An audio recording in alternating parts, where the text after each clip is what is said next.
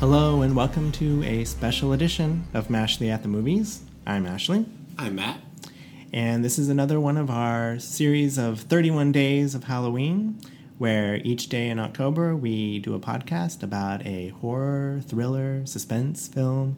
And today's movie is from 1981. It's a horror comedy called Saturday the 14th. Yes, so the plot of Saturday the 14th sounds a little bit not unlike the plot of 13 Ghosts, which we reviewed or talked about earlier in this series. It is a family that inherits a house Yes. from, I don't know if it's an uncle or whomever. I think it is an uncle. Yeah. And so they decide to move in. Mm-hmm. Now, there is a Book of Evil. I think that's actually the name of it. Yes, Book the, of Evil. The Book of Evil. The young boy in there, he opens it unwittingly and unleashes, I don't know if they are demons or creatures. Monsters. Monsters is a good word for them. And they start, this starts kind of a countdown to, I don't know, the apocalypse? Something like that. The end of the world. Yeah. And there's a vampire and his vampiress, something, that are trying to get into the house because they want the book. Mm-hmm. And yeah. So, this movie was played, I think, endlessly on cable when I was a kid. And I saw it countless times. And I thought it was hilarious and loved it. But I've known that it has probably not aged well. And, we watched it last night in preparation for this. And I can say, yeah, it hasn't aged well. Unless you have just a strong nostalgia for this movie from seeing it, when you were 5 or 6. And you want to relive that experience to some degree. I don't know. That's really the only reason to see this movie, because it's pretty bad. I mean, it's so cheaply made, and the script is so kind of lame, and I don't. There are little moments that I like, and little moments that have stayed with me. I really like Paula Prentice, who plays the wife. Just the way she delivers some lines, it's so odd and I think kind of funny. There's a lot of just kind of odd things that happen in the movie, just strange choices, and I mean it doesn't work, but there's a certain charm to it. What did you think? This movie is BAD bad. Now, I too watched it. So, I'm going to say I watched it as a kid and I loved it. But what's weird for me is, sometimes I will revisit a movie that I saw as a kid, and it's been, years or decades since I've seen it. And I'm prepping myself for it to be bad. Mm-hmm. But I'll watch it and I'll remember, especially a movie like this that I watched a lot, I'll remember certain specific scenes. And even though they're kind of bad, I'll kind of go all soft and be like, oh, well, that's still kind of cute or kind of fun or whatever. I had none of that with this viewing. None whatsoever.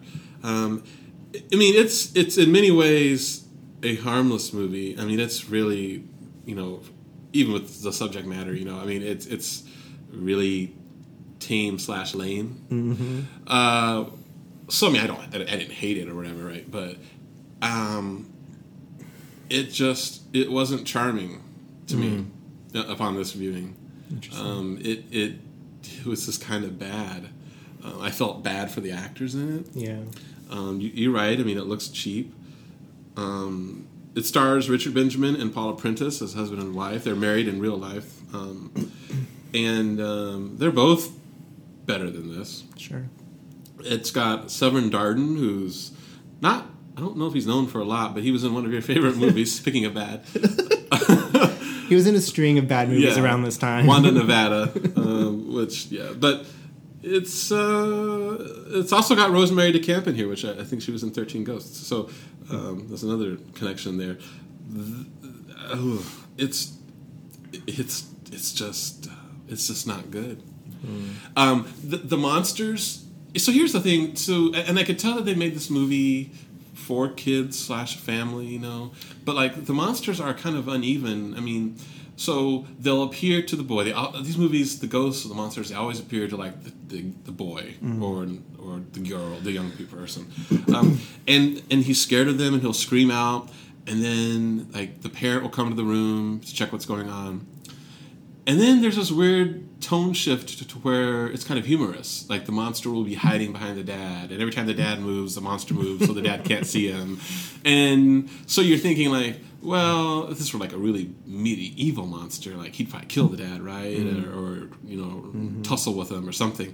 But you know, no, he doesn't do that. So then the dad will leave. And then the monster goes back to being pretty nasty. And in fact, there's a scene where like one of the monsters decapitates somebody. Yeah. I mean, so it's... But then other times they enact this sort of pseudo farce comedy thing. And I don't know. It's weird. Yeah, you're right. The tone is very uneven. And it is supposed to be a comedy. And I think it is kind of directed towards kids. I mean, I think that's why most of the movie is seen from the point of view of the young boy. And certainly... as a child in the early 80s, I was certainly drawn to it. But, yeah, I don't know. You know, for some reason, when you see a movie like this when you're a kid and you really like it, things stick with you. And I still, to this day, quote things from this movie. Like, I've always loved how Paula Prentice's character is just obsessed with getting curtains on the windows. And as soon as we have curtains on the windows, everything will be fine. It's like weird, bizarre stuff like that that just lingered with me. And I always like, too, how Richard Benjamin is, like, completely oblivious to anything horrible going on. Even though his wife has turned into a vampire and there's monsters in the house, very obviously haunting the house, and he's just oblivious. And there's some really stupid running gags, like everyone brings an electric can opener to the party, and and there's the delivery guy who shows up and he can't leave and no one remembers who he is. I don't know. None of it really works, but there was a time in my life where I thought it was quite amusing. Well, same here. And I wanted to like it more watching it as an adult, because I don't think I've watched this in, you know, probably 30, 35 years, you know. And it's totally in this vein of silly Halloween type things. I mean, it's Saturday the 14th, right? And it's a spoof and it's supposed to be fun, but it just, wow, it's just not good. And here's the thing that shocked me was,